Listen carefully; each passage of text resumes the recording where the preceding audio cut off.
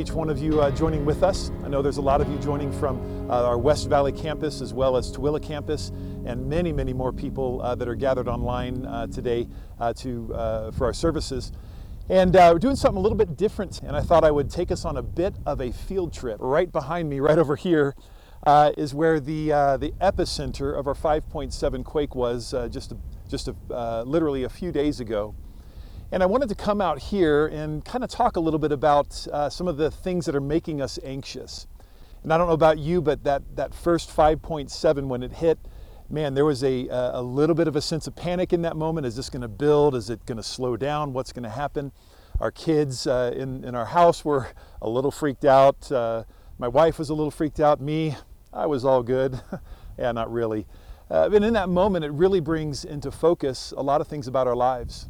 And then we couple that with everything going on with the coronavirus and the quarantines and stay-at-home orders and a lot of confusion. This really is a unique time in history that will be long remembered, I believe. One of the crazy things about this earthquake is the fact that following that are the things called the aftershocks. And there are some of those aftershocks which were quite large in the 4 range. Many of them, though, aftershocks that we don't ever feel ourselves. And I remember even being in our house, and you feel some that are that 2.5 range and some that jump up to that 3.0 and 3.5. Some of the people in my family would feel it, others wouldn't. You'd call your friends and find out, hey, did you feel that? Yes, we did, or no, we didn't feel that one. And it really got me to thinking about this whole idea of aftershock. This whole idea that some of these aftershocks that we feel, and other ones that we don't, and it really makes me wonder what God is up to. How do we assimilate everything that's happening in our lives, everything that's happening around us in our culture? I mean, we're all in this thing together. We've kind of changed how we go out to eat, and now we have to be curbside to get our food. We got all of these changes that are happening around us. And I wonder, however, if we are missing some of the aftershocks that God is bringing into our lives. And like I said earlier, some of those you feel, some of them you don't. But I wonder if we were more in tune with what God was doing, that we would feel some of these aftershocks differently. The aftershocks I'm talking about are kind of those longings within us for connection, those longings within us to connect with the divine and the eternal. That connection, maybe that still small voice, you hear that aftershock, right? That reminds you to actually look at your children eye to eye, face to face when you are talking with them. Sometimes we just kind of throw that off and say, hey, I'll get to it later. But maybe that aftershock is asking us to look a little more closely and focus a little differently. Maybe that aftershock is asking us to send a text to a loved one and check in on how they're doing, or a friend down the road, or whatever that is, challenging us to take a look at life differently. And I don't know about you, but I know there are some aftershocks physically from the earthquake that I didn't feel, that others felt around me. And I wonder if I have missed some moments when God is trying to speak to me, when God is putting a little bit of an aftershock, a little bit of a shaking in my life that I kind of push off. I pretend that it wasn't there, or it didn't make sense for me to respond to that. Maybe God is pushing us. So the big question that I think I really want to ask us is God trying to get our attention? I really believe genuinely that He is. And I think in society and world today, as these aftershocks are hitting us one after another, and society's taking hit after hit, it's really causing us to begin to ask the big questions about our relationship with God, about how He interacts with His creation, and what He's up to in the middle of this.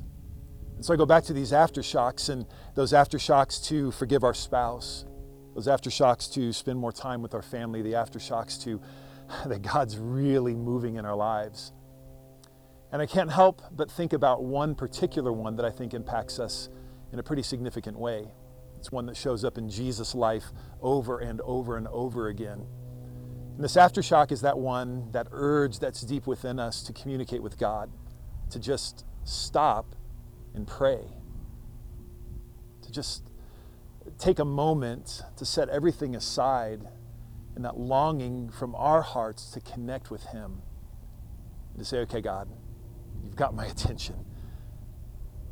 I need to stop I need to pray. I really hope that you're feeling that same aftershock that I'm feeling. And I got to tell you, folks, it's so easy.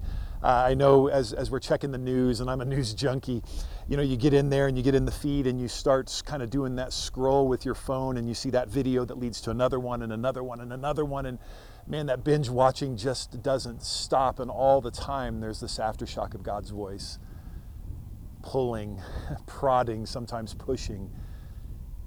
And I miss it at times. There's these great stories in the New Testament that talk about Jesus, that talk about his moment for prayer. And I think one of the interesting things about Jesus was, in a similar way to us, not exactly, but a similar way to us, is the fact that he separated himself from those around him. There's like a self-isolation going on for him. And what I want to do is I want to take a look at a few scriptures of Jesus doing this very thing that right now we're kind of forced into, in quarantining ourselves, setting aside, working from home, whatever that looks like for us, because I believe God might be working some aftershocks in our life. And are we listening? So listen to these scripture verses about Jesus facing isolation, being in desolate places, kind of like where we are here. Looking out across here, it wasn't very far from here that earthquake happened. It's in a desolate place. And God might be trying to get our attention. So listen to these verses. Luke chapter 5, verse 15 and 16. But now, even more, the report about him went abroad, and great crowds gathered to hear him, to be healed of their infirmities. But listen to this, it says, but he would withdraw to desolate places and pray. Again, in Mark chapter 1, verse 35 through 37, it says, and rising very early in the morning while it was still dark, he departed and went out to a desolate place, and there he prayed. And Simon and those who were with him searched for him, and they found him and said to him, everyone is looking for you. But Jesus had separated himself, put himself in a position of isolation, because something was in him longing to be with his Father.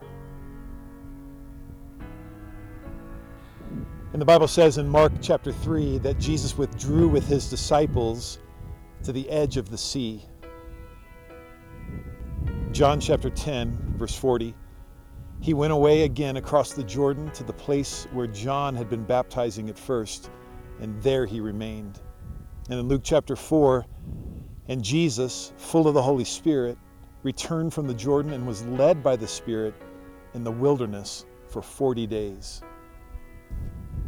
It's amazing to me the number of times that Jesus withdrew and put himself in a position where he was separated from those around him. There were times he invited people to be with him, his disciples on the edge of the sea, but really Jesus knew that he had to separate himself for a season, for a purpose. There's a reason for him being pulled away a bit from everybody else, because these aftershocks were hitting close to home for him, and he needed the presence of the Father. And one more place that Jesus went with his disciples was up to the mountain. It's amazing to me the different places that Jesus found himself. He was out lonely in the desert. He was there by the sea, and he was also up in the mountains. I'm going to read a scripture verse for you. Luke chapter 6, verse 12. In these days he went out to the mountain to pray, and all night he continued in prayer to God. These are just a few of the times that Jesus got away. And I wonder right now how many of you are thinking to yourself, especially the parents right now, I need to get away. Never realized how much it was for my kids to go off to school, and now here I am with them 24 hours a day. These are just a few of the ways that Jesus found himself being able to get away from it all, and was there in the desert, there by the sea, and then in the mountains. And every time that he got away to be with his Father, God was up to something new in his life. And I think one of the great things is right now, especially, is maybe this whole idea of getting away is actually something that you're longing for as well. Parents, you've been there with your kids now for now almost a couple of weeks, and you're having to be the math teacher, the science teacher, feeling overwhelmed, and you're like, take me away. I remember a little while ago when the aftershocks were happening, Our son Jace is pretty sizable, and this one time he comes bounding downstairs, and my wife was freaked out thinking it was an aftershock when all that it was Jace. And I'm thinking, Shelly's thinking to herself, take me away from all of this anxiety. Makes me think of something I saw the other day in a video. Watch this. Father God, I am a child of God. What I am not is a homeschool teacher, God. I'm at home, but Lord, ain't no teaching going on around here. Father God, I am your humble servant. What I am not is a math teacher, God. Lord God, the spirit of Common Core has attacked our household. And right now, the only thing we have in common is frustration and no answer to the math problem, Lord God. I ask that you send down your angels of the carryover, Lord. Teacher, that if you carry the one over to the 10th place, you can get the answer, Lord God. Lord God, I am a layman in your vineyard. What I am not is the cafeteria lady, Lord. Yet again, the devil has attacked and sent down a tapeworm onto my child, Lord God. And I need you to help her to understand, Lord, that just because there's a refrigerator don't mean the door got to be open. And just because there's a stove don't mean the eye has to be on. I am not Denny's, IHOP, Shoney's, nor Waffle House, Lord God. Lord God, right now, I need her to understand that times are tough right now, Lord God. But I see if things continue the way that they are going, Lord God, not only am I your child, but I'm going to be an inmate because I'm going to jail, Lord God. I don't look good in orange. I don't look good in a jumpsuit, Lord God. But Lord, I ask that you change the way things are going right now, Father God, and bless every teacher because they got a special place in heaven. Ain't no way that I could do it, Lord God. Ain't no way. Amen, amen, amen. I have to laugh at that because my guess is that there are some of you moms and dads who've been at home who are praying that exact thing, and really makes me laugh. And so Jesus, as he was walking through these moments of separation, what I love about it is that it wasn't for nothing. And I think for us right now, when kind of the separation, isolation is a little bit forced upon us, we wonder, can God use this? And I would say to you that he can. I would say to you that this is almost like a breather for us as a church family. And then beyond that, a breather for our society to begin to focus on things that maybe are a little bit more valuable than what we had been before. And so in this isolation that Jesus put himself in and we find ourselves in, there are three things that I want to point out in this separation time. And for Jesus, the very first thing that he learned was that in separation, that this had a purpose. Separation was purposeful. Every time Jesus found himself in that position of being overwhelmed, he made himself get away. He made himself get away from the crowds pressing in. At times he dragged his disciples with him like he did to the mountain, like he did to the seaside. But these were moments of purpose for Jesus. This is when he was sensing and feeling within him the aftershock of the Father calling him to that position of vulnerability, saying, God, I can't do any further. I can't do anything else. God, I've got to find my time with you. And I think God might be speaking to us as a church and us really as a society that we've got to make the most of these moments where we are in isolation and separation, for some even quarantine, where God is pulling us aside, and that aftershock to our heart is just saying, spend time with me. Spend time with me, my people. And God is calling out for us to do that. One of the great things is every time Jesus spent that purposeful time with the Father, something happened right after that. In one instance, he had this joy of bringing the disciples in and calling them to a special relationship with him, calling them apart from the crowd, and he chose his 12 disciples because he spent time alone. Other times you find out that there was a new direction in his life because he spent that time alone. And so I want to challenge you, church. I want to challenge you, those who are listening in. I want to challenge you to make the most of this time that we have and find out that it's purposeful that God has us in the season of separation. An amazing thing is that Jesus found out is that separation made for spiritual strength. Jesus' separation resulted in spiritual strength. One of the times that he was separated out from the crowd was right after his baptism. And And if you read that story, what you find is that Jesus was led into the desert by the Spirit, and he was separated and alone and isolated, no food, no water. And it was during that time that the temptations came from the enemy of his soul. And the great thing that Jesus found out in there was the spiritual strength that he had was in relationship with the Father and relationship to the Father's Word. And that's it. That's all that he had during that time. There's no other comfort out there except those two things. And in separation, I think that's what we need to focus on is during this time is the presence of the Father and the presence of his Word in our lives. Some of you feel weak. Some of you feel overwhelmed and that anxiety just kind of builds up. I want to let you know that this separation time when we're in this position as a group of people together, when we are in this position, the place we're going to find strength is through relationship with the Father, and we're going to find strength in his Word, and that's it. So we need to focus on those things. Focus on finding time in the Word as we are separated. Focus on finding time to gather together and focus on the Word with your family or maybe some loved ones on a phone call. Whatever that is and however that looks, allow this separation time to give you spiritual strength. And the last thing that I find out with Jesus in his time of separation was it gave him new direction. Let me read for you a scripture found in Luke chapter 4, verse 42 and 43. And when it was day, he departed and went into a desolate place. And the people sought him and came to him and would have kept him from leaving them. But he said to them, I must preach the good news of the kingdom of God to the other towns as well, for I was sent for this purpose. For I was sent for this purpose. You see, it's in this moment that the seeds of revolution were planted really in Jesus' heart. There was a purpose, there was a direction for his life, there was a sense of spiritual growth, and now there was this next step that his Father was leading him on. And he had people clamoring to stay with him. They wanted to be around him. Have you ever met somebody like that? You just wanted to be around them and kind of get close and say, talk to me, I want to hear what you're saying. This is how it was for the crowds around Jesus. And it says that they would have kept him. They would have held him to themselves. But Jesus recognized that there was a new direction for him. There was spiritual growth awaiting for him and that purpose waiting for him. And he had to step away. And what is it that he said he had to do?